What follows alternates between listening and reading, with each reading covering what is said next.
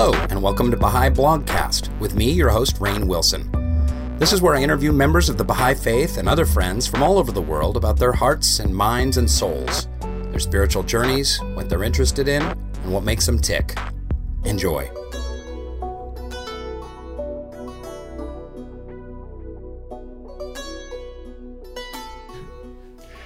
Hello there, Baha'i Blogcast fans. It is me, Rainn Wilson, and I'm super, triple, quadruple excited to have this podcast today because I get to interview my own wife.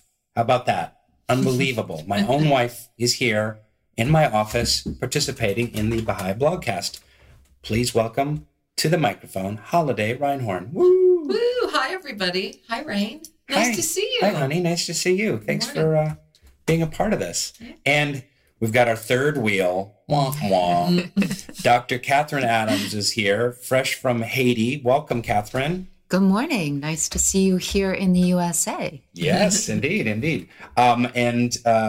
We together, the three of us, founded about 3 or 4 years ago, L'Idée Haiti, a nonprofit educational organization for adolescent girls in rural Haiti. And that's what we're going to talk about today. We're going to discuss that and how it came to be and what we do and how it might be inspired by the Baha'i writings. And we're going to talk a little bit about how our faith and our work with L'Idée intersect, blah, blah, blah. You get the idea. So let's jump right in. L'Idée Haiti. How did this come about? Holly, why don't you start us off? Sure. Around 2009, there was sort of a larger thing going on for us in our marriage, is that we wanted to be of service in a deeper way to the world. And we were looking at various ways we could do that. At that time, you were doing The Office. And so we were approached by many organizations asking, would you be the spokesperson? Would Rainn please come here? Would we come visit, etc.? And we became attracted to the Mona Foundation and the way that their model of development works. And they basically function as a grant-making organization that supports grassroots educational initiatives within the country where they're developed. Mm-hmm. So that really appealed to us. And they invited us to come to visit 4 schools in Haiti, mm-hmm. 2 in the city, 2 in the rural areas. We were really compelled by that. I had always been very interested in Haiti. I remember when we met, you had a voodoo spirit bottle. Yes. Covered in beads. Yes. So is that where you keep my spirit? Do you keep my spirit in there? That's right. There's a lot in that bottle. I'll tell you that. You don't want to open that. Anyway, the opportunity was really compelling to us. So we got on a plane and we went down to Haiti, and we immediately fell in love with that country in every possible way you can imagine. There's a couple of things that most affected me as an artist and as a writer is the poetry of the country. I feel like there are places on earth where the art convergence on the planet. You'd say maybe Ireland, where there's this incredible storytelling tradition, and Haiti is one of those. So and all the arts in Haiti too. All the arts. The painting and visual arts. Of course, Haiti was the center of the modern art world. Haitian artists had, they were being shown in the Louvre and at MoMA, and in the 50s and 60s especially, and Haitian music. Mm-hmm. and song and rhythm. It's just an artistic Mecca. Yeah. So, I had studied a lot of Haitian art in art history in college. We spent months on it because of that. And there were 9 painting conservatories in Port-au-Prince at one point, flourishing. So that was number 1. Number 2 was the incredible spirit of the Haitian people, who I find to be just one of the most wonderful group of people on earth. Just the humor, the love, the radiance. There's a tremendous power in the Haitian spirit of resiliency and so much hope, I have to say. Embodied so much hope. In the midst of the most dire poverty. And for those who don't know, Haiti is the poorest country in the Western Hemisphere and one of the poorest in the world. Yeah.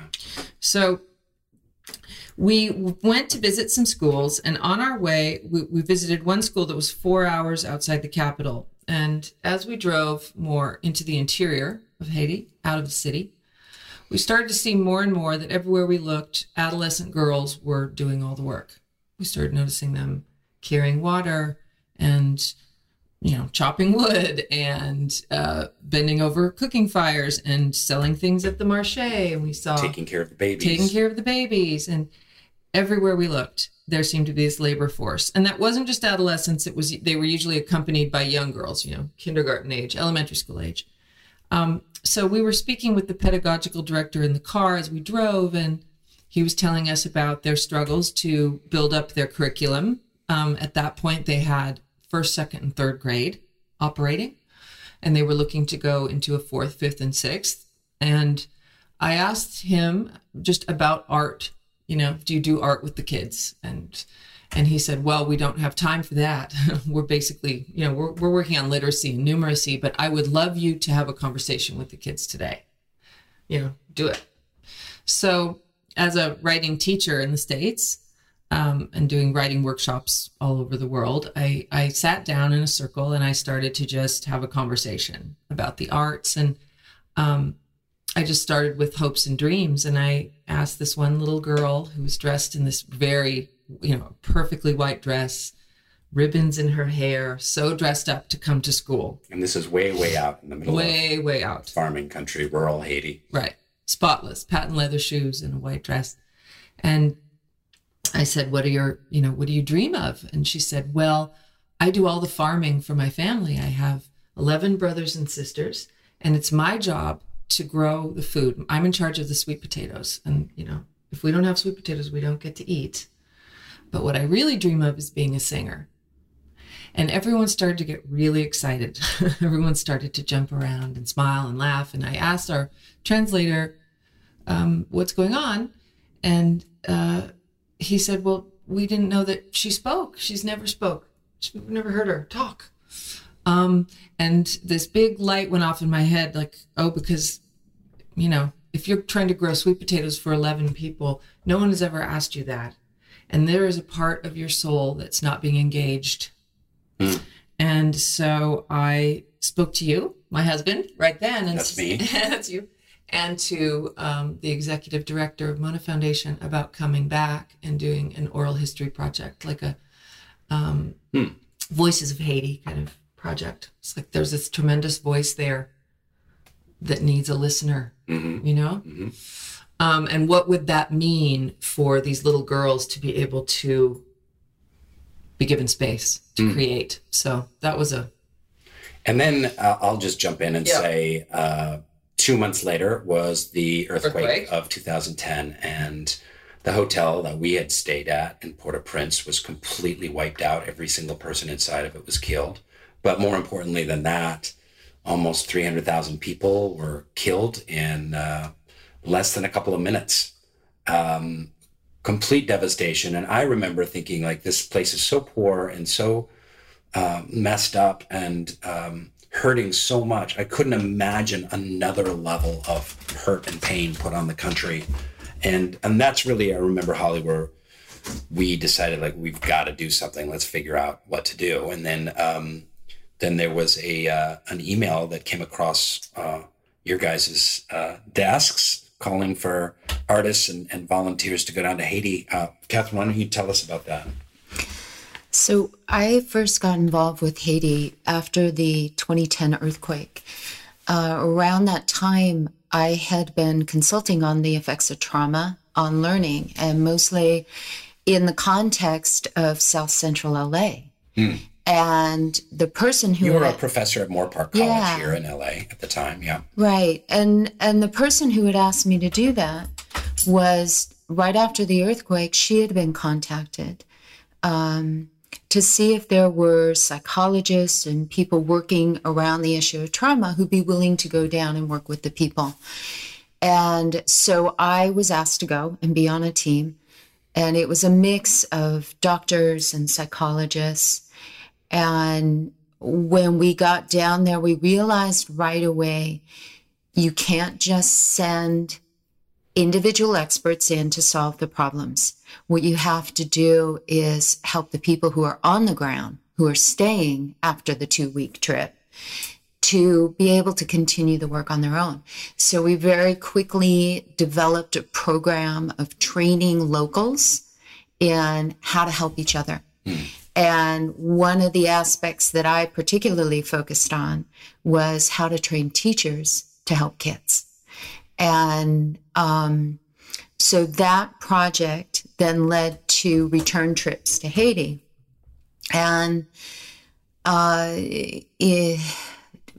within about a year of that, there was a request that was sent to the same woman who brought me down there, or suggested I go down there, for a UN Foundation funded project that would go down to Haiti and use the arts in the camps with adolescent girls to help with the effects of trauma. So for those who don't know, hundreds of thousands of Haitians had lost their homes and then were living essentially in tent cities, in any kind of on sidewalks and in parks. And where we worked, Haiti's only existing 9-hole golf course and country club was immediately just filled with 50,000 people right after the earthquake. Yeah. And that was at Sean Penn's charity, JPHRO, which came in right away and provided aid and kind of ran that camp for the UN and for the Haitian government. Right. And as part of my work, I had been also volunteering over there, helping them run psychosocial. And so it all kind of fit together. And I was asked to coordinate the project. I also, one of the things in my background was also writing and teaching creative writing. Yeah, you have a lot of interesting kind of degrees and background. You want to fill us in real quick on how this all kind of dovetailed your work in Haiti? So it totally dovetailed. I so believe in everything falling together for a reason. For any of you out there who feel like you aren't quite sure where your life is headed, trust me, it's headed in the right direction. You just don't know it yet. I started out undergrad in liberal arts with a focus on international relations and creative writing mixed together because I went to Evergreen State College in Washington, Hippie College. And then I did a master's in creative writing that also had a minor attached to it in ethnography, and oral histories were a big part of that. Then I did a master's in clinical psychology because I felt like I had spent too much time inside my own head and I thought I'd go inside other people's heads. And so I did that. When I came out of that, I was working a lot in the foster care system with kids who had been placed in foster care as a result of parents being addicted to drugs. And then that led to an interest in education and how kids learn and the effects of trauma on learning. So I did a doctorate in that. And so that's why everything kind of was coming together with this project where they wanted to use psychology and writing and the arts to help adolescent girls. And having worked down there, I could see the effects on the adolescent girls. And having been around the international relief sector at that point for a while, like every Easter break, Christmas, summer vacation, as soon as the last final ended, I was on a plane to Haiti. And the night before classes started, that was when I'd come back. And so I'd been down there a lot. And I could see that a lot of relief services were focused on what in Haiti we call the Titimun. Timoon being little kids. So if you were cute in a photograph and under age 12, you were receiving a lot of services. You had free schooling, you had uniforms, you had people taking care of you and giving you games and fun activities to do. And the teenage girls were doing the work and walking those kids to school and seeing them go to the fun activities while they went and did the laundry. So the need was huge. And so I was excited to do the project and happy about doing the project. And that's when I was introduced to Holiday. So Holiday and I met and really hit it off right away. Our ideas were really in sync. Yeah, balanced each other really well. So what was that like? There was a quote unquote community center that was some tree poles stuck in the mud with palm fronds on top of them, and pigs and chickens and naked kids running around on a muddy floor. And Holiday, we did 10 or 12 days of arts classes there. What was that like? Yeah, it was incredible. But I did want to say, I really, Catherine and I had such different journeys, but, you know, I come from generations of teachers and women who went out into the rural areas and worked with the poorest of the poor in Oregon at the lumber camps with the Spanish Basque communities. And my grandmother worked with disabled kids in Portland at one of the first centers actually for kids with autism in Portland, Oregon. And I always had this kind of thread going through me of the fact that writing saves lives, you know, and the act of writing does. And for me, you know, through graduate school, through all of my journey, that's what writing was for me. And so for people who don't know, what's a little micro history of your writing? So I came to writing through theater. It's where I met you in an acting class when we were 19. But I quickly graduated. I had a dual major in women's studies. But they didn't call it that at the time. At the University of Washington, they called women's studies general studies. It didn't even have a name. But it was a cool department, and we had a lot of ethnography components in there. We looked at a lot of Native American cultures and all kinds of language and the roots of language. And so it was fascinating. But I then moved to New York City and started to write my own theater. And I did performance art and, you know, meat lockers and crazy places on the Lower East Side, and found my way into a writing group that was a very motley crew of all sorts of different artists, very diverse. And I was really at a point of crisis artistically, spiritually at that time. I was not a Baha'i, and really in a place of seeking. And a very pivotal person in my life introduced me to my writing process of just, you know, intuitive writing and taking writing into any community I went into. And so this kind of work was, you know. And then you went to the Iowa Writers Workshop and got your MFA in creative writing, and you did teaching at University of Wisconsin and UCLA and some other places, and privately as well, and at Iowa. So you had a lot of that experience as well. But let's flash forward. Here we are in the community center. And what was your experience? Right. So here we are. We flew in to the Capitol at about dawn, and we were driving through a post-earthquake apocalyptic city. Yeah. Filled with rubble and people that were literally still covered with dust, you know, almost. It was, you know, just people struggling to live. I had never seen anything like that. I grew up overseas, so I've seen a lot of different iterations of extreme poverty, but I had never seen anything like that. And certainly after an earthquake like that.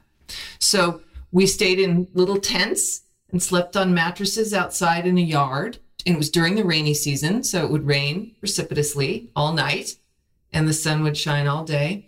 And going into the camp was a security challenge in and of itself. There were 75,000 people living in this camp. And what I should say, too, is it was a really mixed group in that camp. So if you can imagine, you know, calculus professors, police officers, accountants. Who had also lost their homes. Everyone was there. You know, it was a microcosm of everyone. And a group of map makers who had been in Kabul, all sorts of relief workers, and we were all kind of crashing in these tents. And they took us through the camp. And as we walked, we were told that there were girls that knew we were coming. You know, the workshop was a 2-week workshop, and it was for girls aged, I think, 12 to 18 was the group.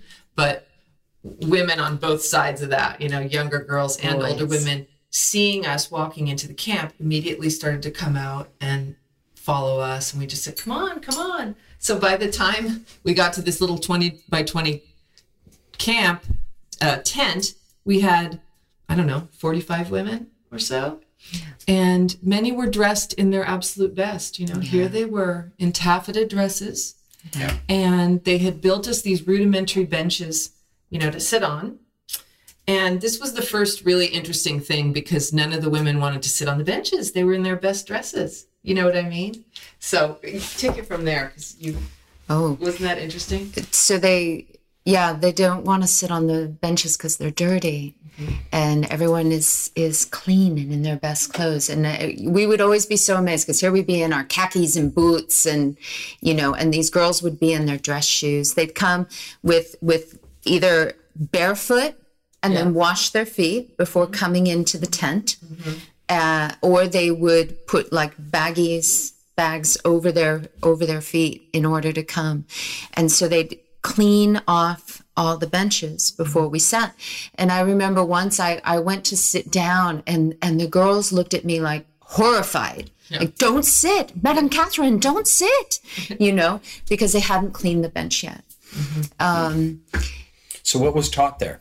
So we taught creative writing, theater, which is in itself kind of a funny story, and art. And then we did a lot of discussions around the virtues and some of the key aspects of life, compassion. And we also did photography. And what was beautiful about these things is a lot of the girls did not have literacy. They couldn't read and write, or they had a literacy level that was far, far behind their age and their maturity and their experience. And so when we would write, those who couldn't write their own words would have what we called a scribe. And so someone would assist them in writing down their words, which also helped them learn their words. But more importantly, it made them feel like everybody else. They felt equal to everyone else, and they could tell their story. And that is so freeing for girls who, like Holiday mentioned earlier, they're not asked. Girls are, in fact, not only not asked, they are trained in Haiti to be silent. They are told in schools, don't talk, don't answer. Boys are jumping out of their seat with the answers. Girls are told, be quiet, because that's what a girl does. We were talking with the girls one day and talking about questions you don't ask. And I said, I have a question for you. Why is it that when I'm coming to Lide, I always see boys playing basketball or soccer? And even if it's a dirty old tennis ball that they're using totally, as a ball, yeah, totally, or a can, you know, kick the can. But I never see girls playing. Not just not playing basketball. I never see girls playing. Period. Yeah. You don't even see the girls on the streets in the afternoon. Yeah. Not even like standing on the corner gossiping. And at first they were like, well, girls don't play basketball because girls don't play basketball. And I said, well, there's this thing called the WNBA. And girls play basketball. And one of the girls said, no, that's not it. Girls don't play because girls are too busy working. And she said, we go home after school and then we do the work. We do the laundry, we cook the food. In one of our locations in Terre de Nègre, I asked the girls, how many of you cook for your family? And this is a group of girls ages 12 to 18 roughly. And every single one of them raised their hands. And so then we started asking, how many kids do you cook for? Or how many people do you cook for? They were cooking for 7 to 14 people. And that's their daily work. So a lot falls on the women. And yet they do not get treated like this is work. If you ask a woman, what do you do for a job? She'll say nothing. Yet she might be the one in the family who's selling things in the marché, which is the open air market, who's then coming home and, doing the planting in the farm, doing the cooking, doing the laundry. It's the 6-year-old girl that gets sent to do the water, and she continues to carry the water until she is married and in another household and has another 6-year-old girl who can go get the water. So the girls do not have the same life as guys in Haiti. And it's so much so that the men don't even see it. They don't even see it. Yet if you talk to a woman in Haiti, she knows exactly why we work with girls. There's no question in her mind why we work with girls. So I want to just turn to the Baha'i writings a little bit. We found this great quote this morning as we were preparing for this podcast.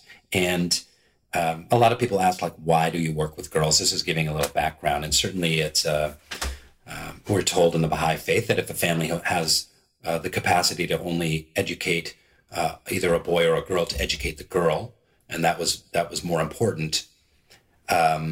This has since been backed up. This was written about 150 years ago. It has been since backed up by Brookings Institute, United Nations, Gates Foundation, you name it, that the number one way to reduce poverty in the world is to educate a girl, especially an adolescent girl.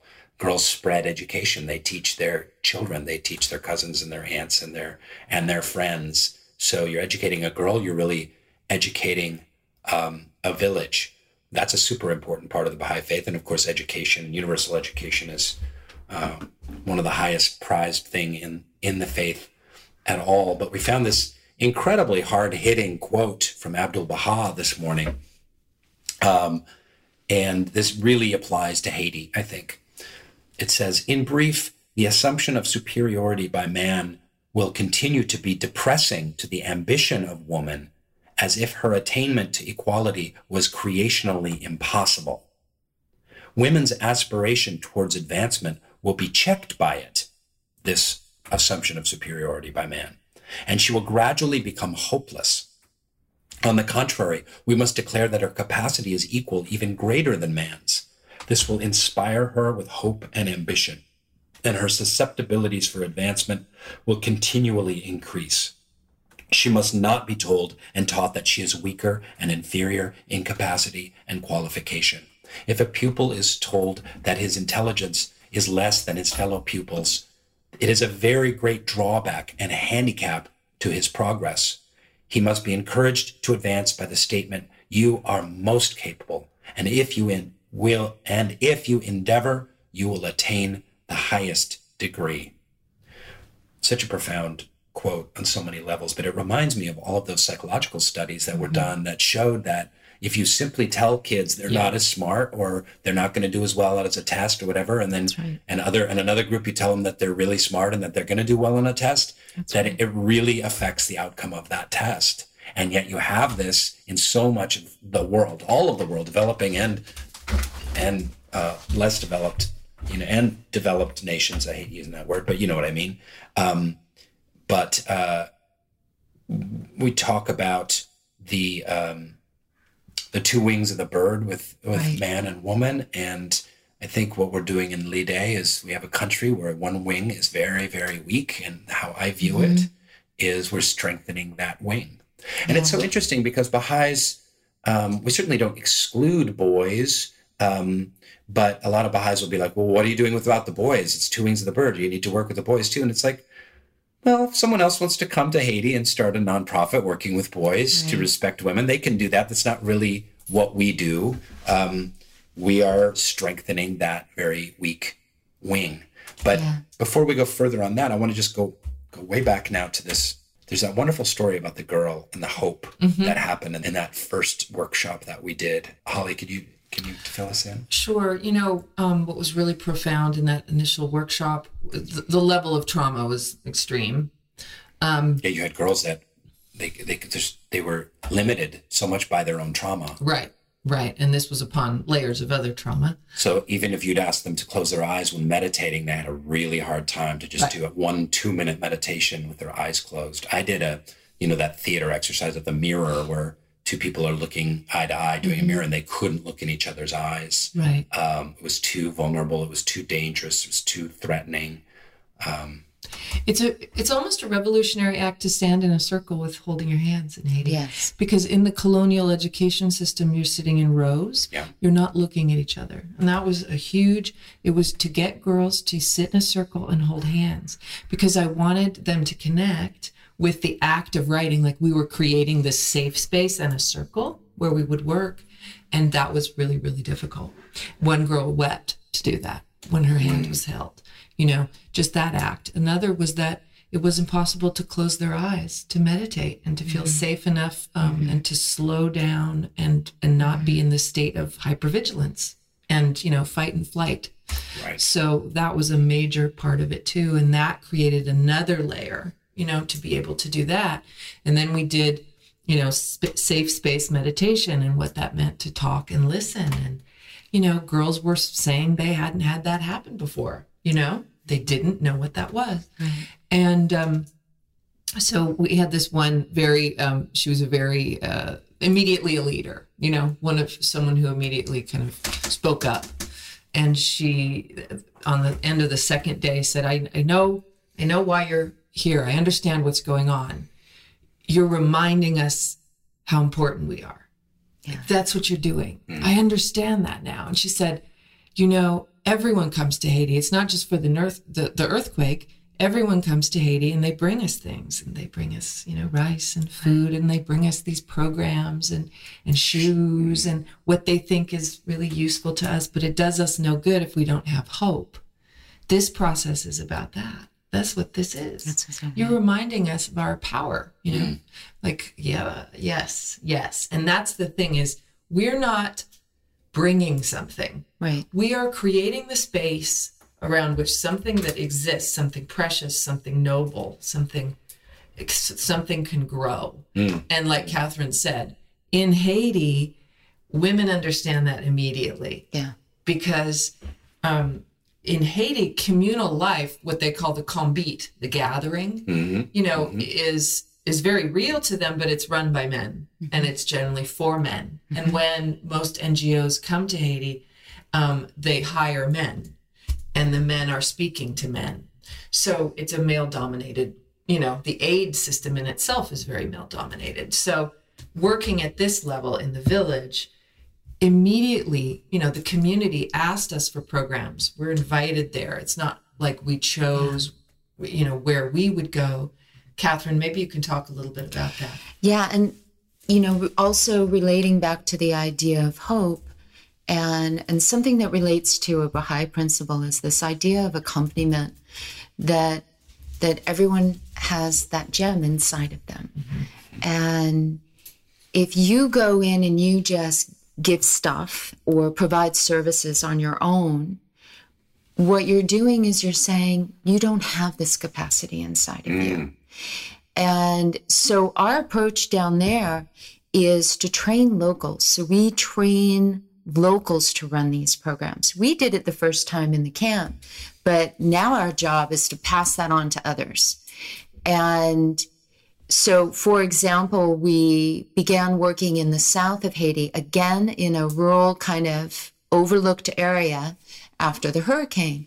And the hurricane, much like the earthquake, it wasn't the trauma, as devastating as it was. It wasn't the trauma. What it was something that just exposed the trauma that's there and the difficulties that are there. The poverty is the everyday challenge. The lack of education is the everyday challenge. When we went into this community in the South, it's a community that in Creole they call Okoto. And of all the rural communities that we've been in, this is one of the least educated in terms of the quality of education. There's kids who are in school. We have so many kids who are enrolled in school and they do not pass a basic literacy exam in their own language. But going back to the accompaniment and the hope, in training the locals down there, what we did was we identified through a partner organization, Foncosé, that works with marchand and farmer women, we asked them to find us young women, ages 18 to like 25, who themselves were displaced from their plans and their dreams by this hurricane.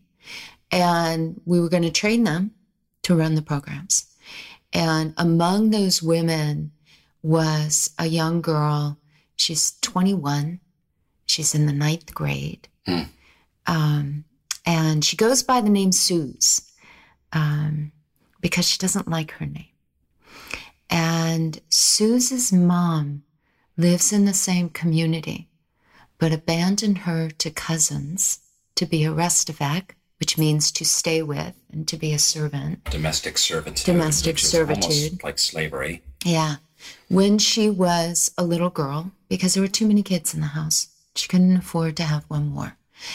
And so Suze sees her mother on the streets, but can't go to her mother, and has no one in her life, really.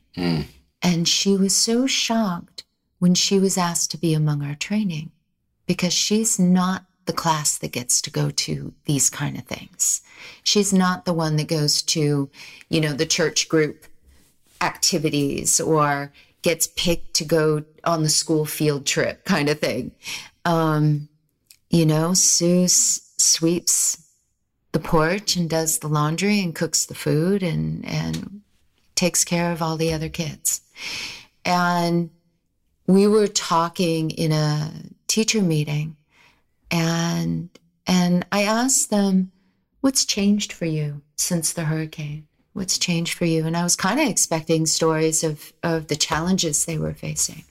And Suze started to cry. And she said, I have hope now.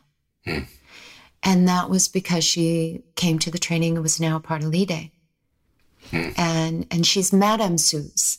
She's not Suze, she's Madame Suze. And the kids in Coteau, when they think of Lide, they don't think of me, the executive director who comes in with the, 4-wheel drive truck, because it's the only way to access the area. No, they think of Suze, and they think of the local teachers.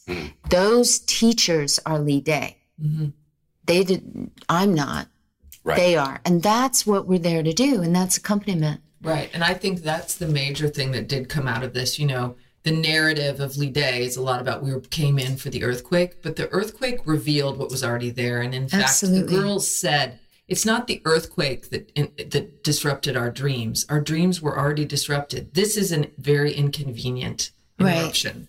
So it's peeling back, layers of trauma. Because, in psychology, they say it takes 5 years to heal from a major trauma. Well, the superstorms and earthquakes come to Haiti because of its climate and its location, geography, every 5 years. Every 5 years, there is a major storm, and it's somewhere in the country. It moves around. And, the thing about Matthew is there's no infrastructure down there. Port-au-Prince at least has a bit. So we're getting at something at, a root system. That's right. Yeah.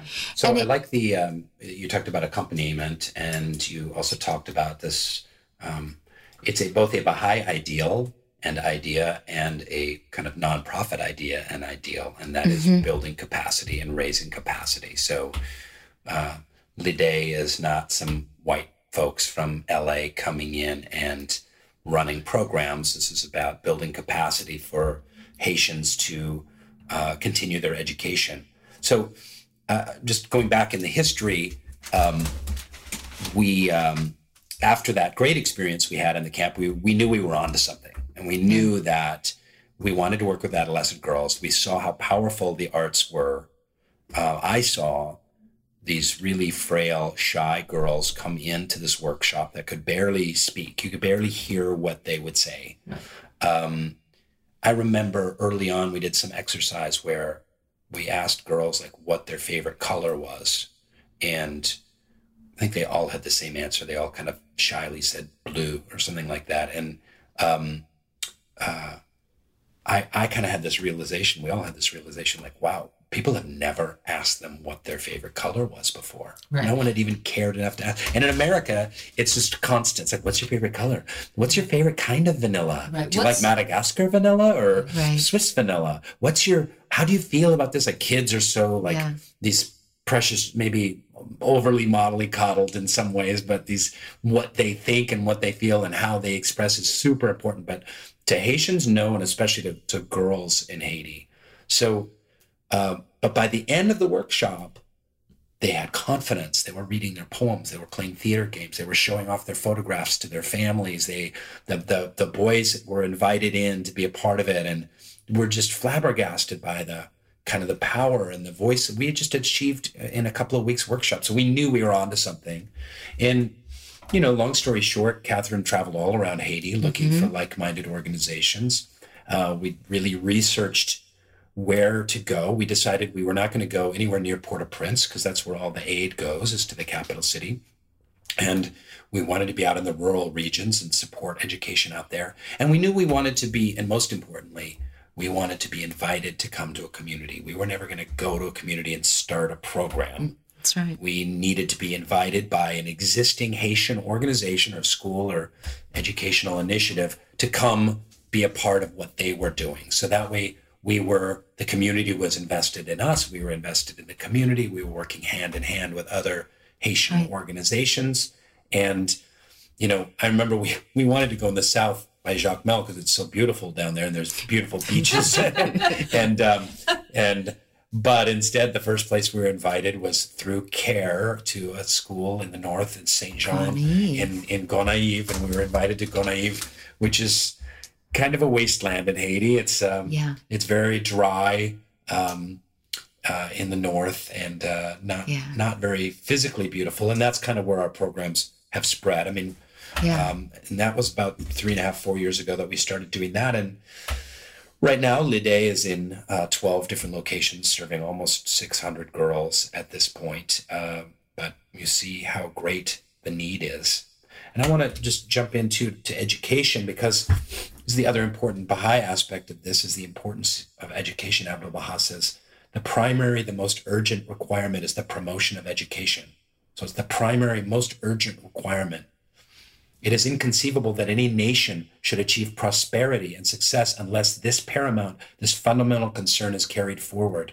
And the principal reason for the decline and fall of peoples is ignorance. And again, Abdu'l-Baha said this 150 years ago, and now we're realizing, and the United Nations has said, that the number one way to reduce poverty is to educate girls, women and girls. And it's sociological and scientifically proven that's the best way to reduce poverty. And we're talking about the poorest nation on earth, and the best way to reduce poverty in the poorest nation on earth is to educate girls. Because you guys could address this too, but when we started doing our arts program, immediately the local population said, this is great, we love it, we want to be a part of it, but we also need literacy. Yeah, that's right. Yeah, and we could see that clearly among the participants in it, that there was a literacy gap. And some of the methods we were using were having really amazing effects on improving literacy, but we needed it to be more systematic. And the other issue is when you're in a country where, and in fact now they're saying 89% of the schools in Haiti are private, only 11% are public. And even the public schools, you have to buy your own uniform, buy your own books, pay exam fees. If you don't pay the exam fees, you don't get to take the exam. If you don't take the exam, you don't pass the grade that you just spent a year paying tuition for. So nothing is free, and kids get behind, and they fall through the cracks as well, even those who go to school. So you could be in a classroom, but you're in there with 60 to 90 other kids. And of course, it's easy for them to know that you can't read or not know that you can't read. And so as soon as we began in the rural areas, there was a need for us to create something that was more systematic for addressing the academic and literacy gap. And that's when we partnered with Fonkoze for curriculum that had been developed by a woman named Laurence Camille, who coincidentally, after all of this, she turned out to be Baha'i. Go figure. And she had written literacy education curriculum that met the needs of adult women. And when you're working with a 16-year-old who cannot read and you hand her a book that's meant for a 6-year-old, it's degrading. It's dehumanizing. And so many of these girls have worked so hard to cover up the fact that they can't read because it's a big part of shame. You're a different class if you can't read. So we started working on basic literacy. We used that curriculum, those books, in our programs and partnered with some farmers' alliances as well in doing that and training our staff to teach that curriculum. And that led to also doing numeracy, small business skills as part of our program, creating centers for learning, Centre pour Apprentissage, where girls come and get support in academic subjects. Another complicated thing about Haiti that also creates a separation of class is French versus Creole. So Creole is the language that everyone speaks. It's a language that their families speak out in the countryside. French is the language that they're going to take a school exam in. French is the language that their textbooks are going to be written in. But they may not even have teachers who can speak French clearly, properly, fully. So we also offer tutoring in French to help them with that and to help fill that gap. Because without that basic education, they can't even go to some of the lowest technical schools. You get turned away from the cooking schools unless you have a 6th grade education. And when we tried to put someone with a 3rd grade education who was 18 into a cooking school, sadly, it wasn't successful for her. She needed more literacy. She even came to us and said, I can't read the cookbooks. I can't read those simple, basic recipes that I'm being asked to read in order to learn this vocational skill. So it all goes hand in hand, yet no organization can do everything. And that's a big part of why we try and partner with like-minded organizations that also are grassroots and understand the context of Haiti.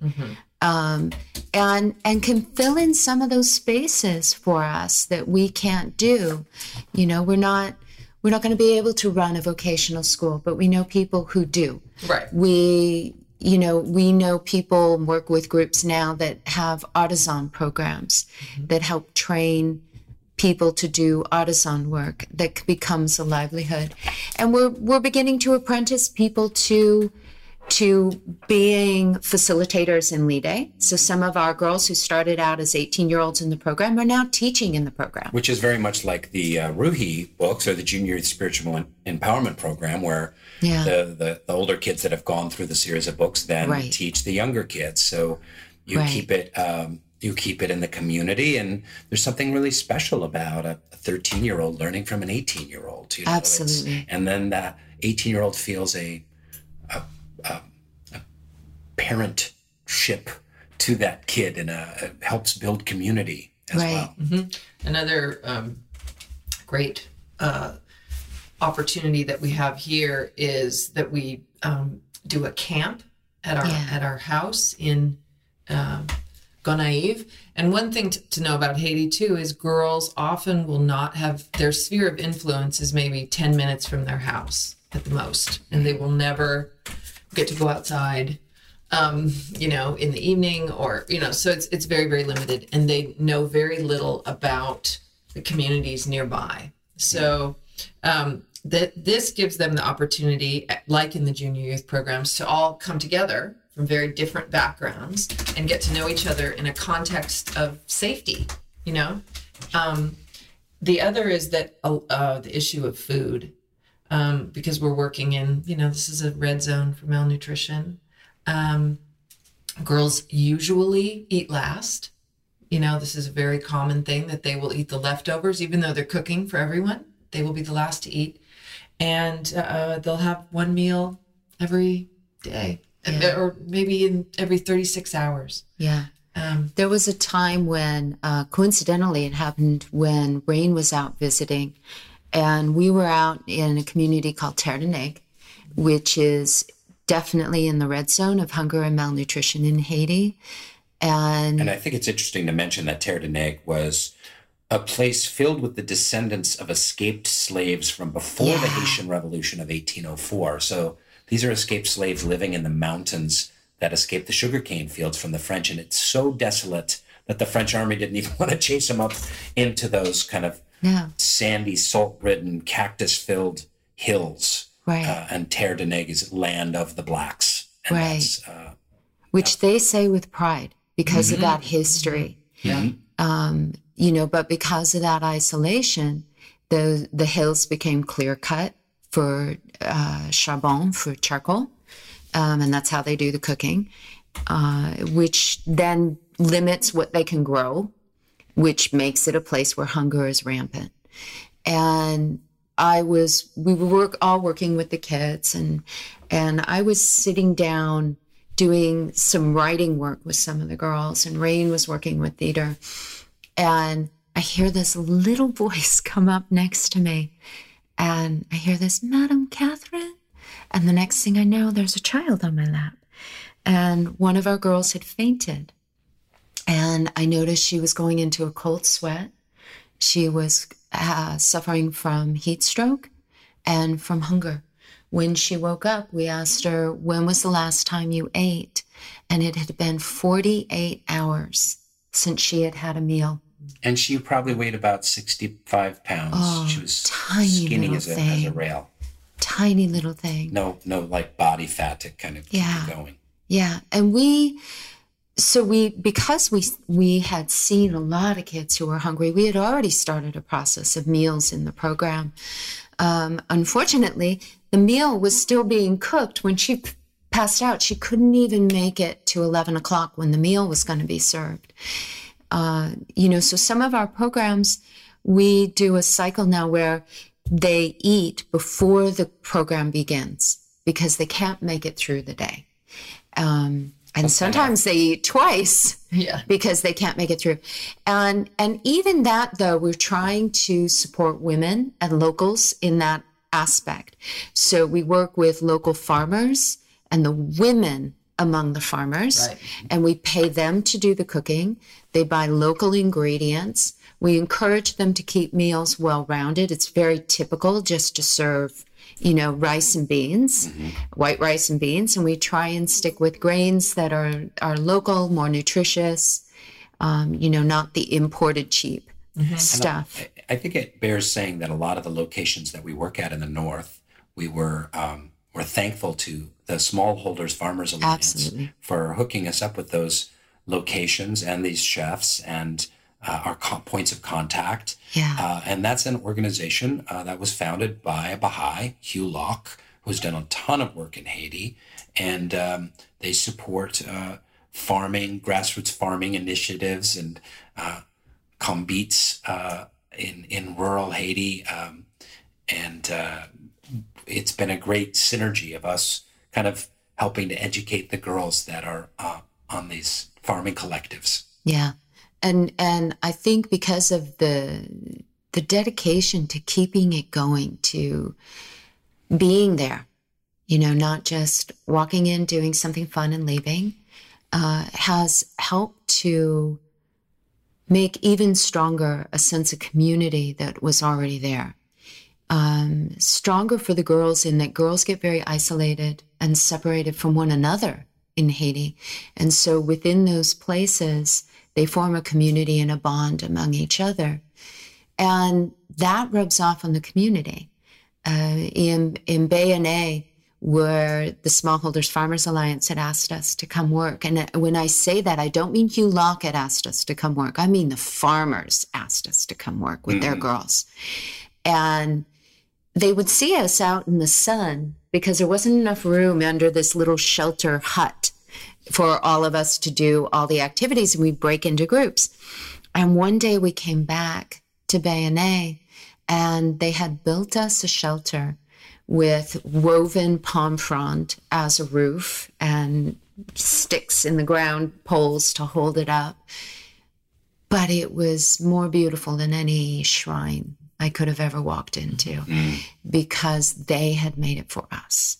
And more importantly, they had made it for their girls. Right. They had made it for their girls. And I knew that that sense of community and that sense of unity had shifted and become strongest when one day I was working in the South and I got a message from our coordinator in the Artibonite in a community called Mapu. And she said, "None of the girls are here today, Catherine. What do we do?" And I'm getting this message and I'm like, "Well, why aren't they there?" And she said, "Well, one of the girls' mother died. And so they all went to the funeral to be with her." And I went, "I'm so happy." I had never been so happy to have our program canceled. Because I said to her, this is what we've been trying to achieve. They care about each other.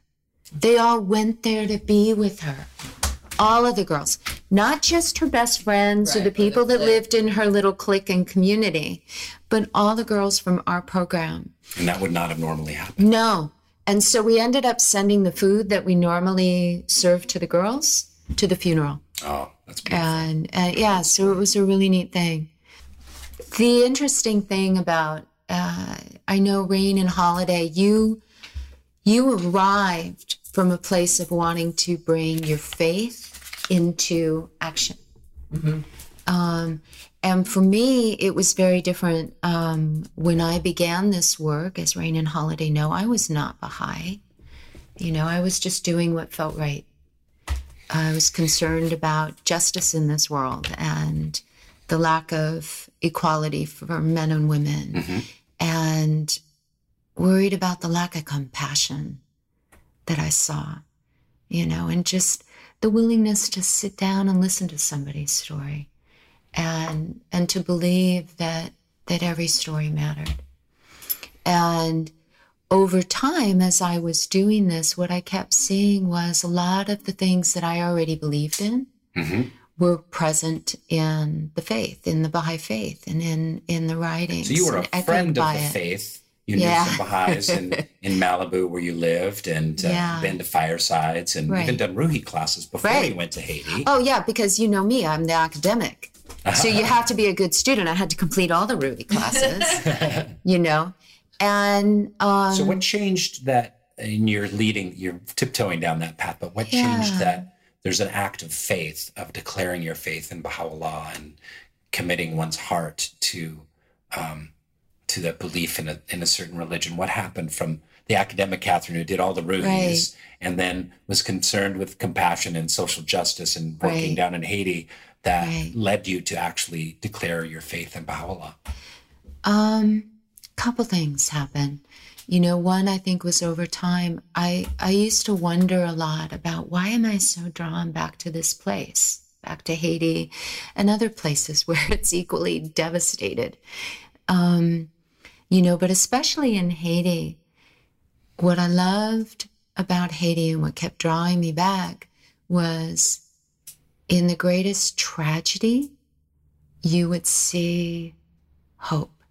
In the greatest sorrow, you would find love. In the most polluted, devastated, horrible-looking rubble or area, you found beauty.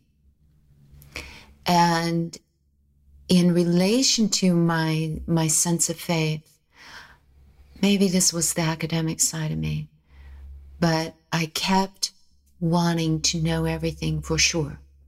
I kept wanting certainty. I kept wanting some proof, some analytical or mathematical proof that would say, yes, see, this is true. It's not just your heart. It's not just nice. It's not just in agreement with what you believe. It's real. It's solid, you know? And suddenly what hit me was, but that's not what faith is. Faith isn't about knowing for sure. Faith is about trusting and being willing not to know, and being willing to step forward anyway, You know, I'm always saying to the girls and to our staff, courage is not the absence of fear. Courage is taking a step even though you are afraid, because you know you need to. And it hit me that I needed to, as an act of courage. Absolutely. Because I still feel no less certain. You know, I still feel so incredibly flawed, you know, and I kept thinking, oh, maybe you have to be perfect before you can be Baha'i, or you have to know everything before you can be Baha'i. You have to finish all the Rui classes, read all the books, you know. And it's like, no, you have to just find it in your heart to say, I'm going to continue to learn. And so that's kind of the point I reached. And that was about a year ago. So there's a number of other aspects of the program. Holiday, do you want to fill us in on some other things that LIDE is doing? Sure. So Catherine, you know, touched on it a little bit, but sort of the central tentpole of the organization is virtues-based education. So, you know, right now we're working, I think there's 50 Haitian staff, but the core teachers meet every month. And they're actually, since they're working with the girls each day, they really have a sense of what virtues are needed. And each lesson is based on a virtue. So all of the activities kind of circle back to this theme, you know, so that everywhere in what the girls are doing, there is this general concept. And so we discuss how one uses that concept and in all the varying ways, you know. Like how can you incorporate compassion through a theater game, through a photography exercise, through creative writing? Mm-hmm. Yes. And then how would you take that out? How would you bridge it into the community? Mm-hmm. You know, where do you see compassion happening or where do you not see compassion happening? Where could you be more compassionate yourself, you know? Mm-hmm. So that is continually going. And I think if that's how we come upon, as we were talking about this issue of accompaniment, that's how we come upon what is needed, you know? So the community will say, this is what we need, you know? So obviously we talk about our literacy component and our food component and the numeracy component, basic scholarships and support for girls through the educational system, which is very different depending on which girl and which age and which grade level and which school is viable, you know, and where she is. There is a great deal of filling the gap, as Catherine said. So our job is also to go and research what schools are good, work with them, and provide academic tutoring and support, which the young apprentices become really vital to that end. We have our, as I mentioned, our big house, our base camp where we have camp. We also have a learning center there where we have these wonderful donated computers. Mm-hmm. You know, in Haiti, sometimes they're assigned, they are often assigned assignments that are typed, that need to be typed on a computer, but no one has a computer, no one has electricity, and you have to pay to go to a, quote, computer center. So having access to these computers is very important. Having access to textbooks, you know. Mm-hmm. So we have our home learning center, and then we have our mobile learning centers that are in each community, and that are coordinated by our youth coordinators and, you know, village leaders, so that the learning itself is embedded in the community. So that is very important. Then we also have our mobile, well, this is very exciting. And this involves a story of our now deputy director, who was walking through downtown Gonaive and came upon this beautiful building one day. It was obviously had been built by an NGO. So she went inside to inquire, and behind the desk was this very beautiful young woman in her mid-20s, the receptionist. And Surette, our deputy director, said, "What is this building?" And she said, "Well, it was built by some Scandinavian funding for the Ministry for Handicapped Children. But we don't have any programs, but this is our building." And she said, "Well, we have programs." And Surette told her a little bit about LIDE, and she became very excited, and she stood up to go call on the telephone, and she had a prosthetic made from kindling and barbed wire. Her leg. Her leg was made from found objects. And Surette said immediately, children with disabilities is the reality for children with disabilities in this community, which opened up a whole nother realm of what we're doing now. Because many kids in Haiti, if they have a disability, almost never leave the house. There's nowhere for them to go. The taps and public transportation is not handicapped accessible. So we have started to work at a school for the deaf and out of this beautiful building, right, Catherine? Yeah. And took one of our Lide trucks and have now transformed it into what we think is the first handicap accessible tap in Haiti. Yeah. Right. For those who don't know, taps are the kind of they're converted trucks, like a Toyota truck with an awning on the back, and they're used kind of as a taxi, and they're called taps because you tap when you want to get on, and you tap when you want to get off. Yeah. And the lovely thing is it created this whole new compassion and awareness around children with disabilities in that community. Right. Our drivers have to go into the home, carry the child who has no wheelchair or no crutches into the vehicle in order to bring them to the program. And for some of these kids, this is the only thing they get out of the house to do. One of the girls in the BISF program, because we do have a few boys in that program, mainly because they are as marginalized as girls when you have a disability. And one of the girls was they were writing about wishes. And she said, I wish I could walk so that I could go to school like other kids and so that I could help my mother carry the water. And, and it's hard. She's one of the little ones that has to be carried. And a lot of these kids have disabilities that could have been prevented. They were caused by early childhood diseases or diseases that their mothers caught while they were pregnant. And so they have things like the effects of polio or cerebral palsy.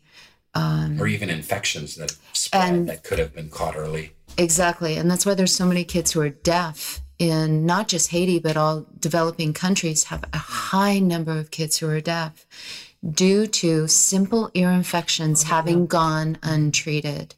And this is something that's very documented in the relief community. And we see it in Gonaive, So these are other aspects of the program that are really close to our heart. And even though they may seem small, when you see a girl opening up a laptop in a rural community in the middle of nowhere where they can't even charge their phones, it's an amazing thing. They, in fact, when we first brought the computers out to Bayonne, they didn't know how to open the laptops. We had that was step one in the teaching assignment was how to open the laptop. So I just want to move us towards wrapping this up. And I want to say, people ask what's next for Lide. And, a scholarship program is something that we recently started this last year to place girls in schools and give them scholarships. And they have a rigorous application process for that. So we want to do more scholarships, more school placement, more placement into vocational schools, more looking at getting girls involved in getting work. And, we reach almost 600 girls right now, but, there's 6 million women and girls in all of Haiti. And that's just such a drop in the bucket. I would love to, spread this out and reach 6,000, but even that's a drop in the bucket. One of the things that we have been discussing for a while is starting a YouTube channel of videos by our girls for other Haitian girls in Creole that deal with virtues and community and, even practical ideas, as they call it in the United States, life hacks, Haitian life hacks. And so that would be one way to reach a much larger audience. I'd love to try and get something like that going this next year. But how can people get involved with Lide Haiti? obviously they can go to lidehaiti.org, L-I-D-E, Haiti.org, and check out what's there. But what are some other ways? And we certainly take donations, but... well, as you like to say, Rain, suitcases of cash. Suitcases of cash. But we'll accept. We have, here in the States, we've just developed, we're very excited about it, a Youth Ambassadors program. Yeah. And we have an application to become a youth ambassador, and that can take a number of different forms.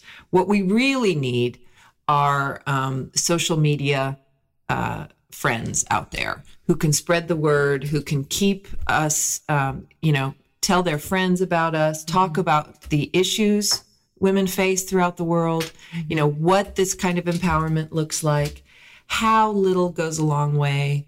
That was another aspect of this is is how very, very small amount of money can take a girl through a year. $150 can support a girl for a year academically.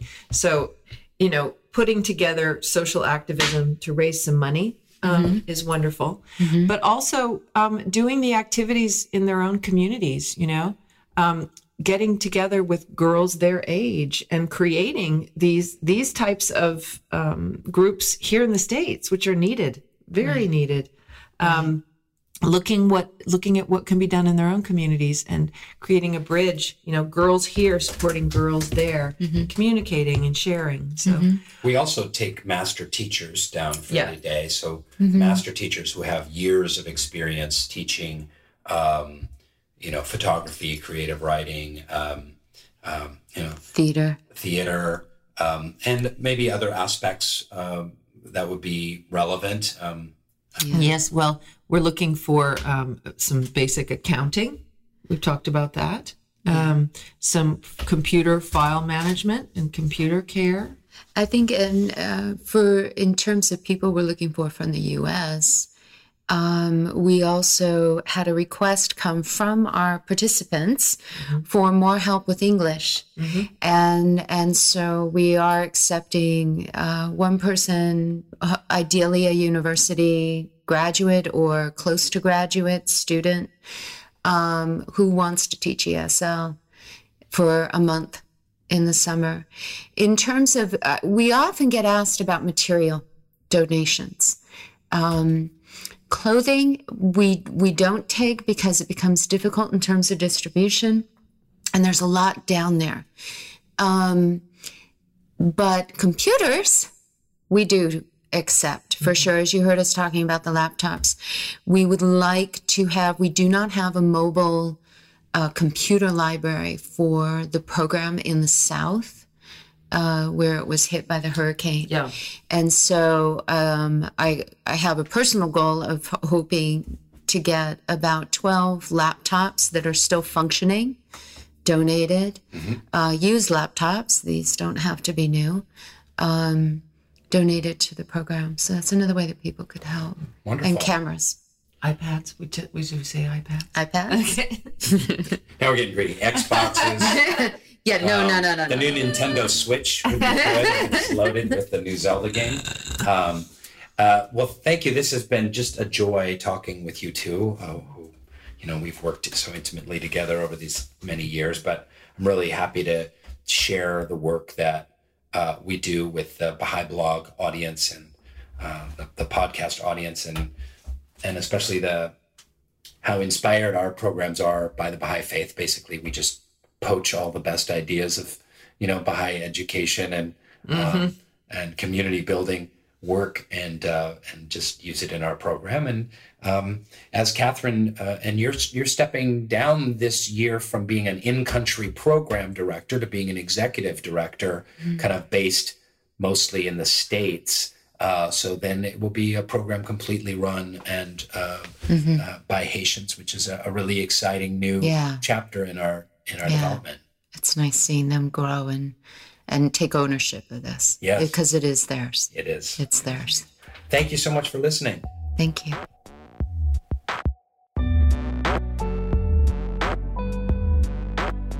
Thanks for listening to Baha'i Blogcast. Hope you enjoyed the episode and the conversation. Check out more fun Baha'i stuff on BahaiBlog.net. Thank you so much, and good night.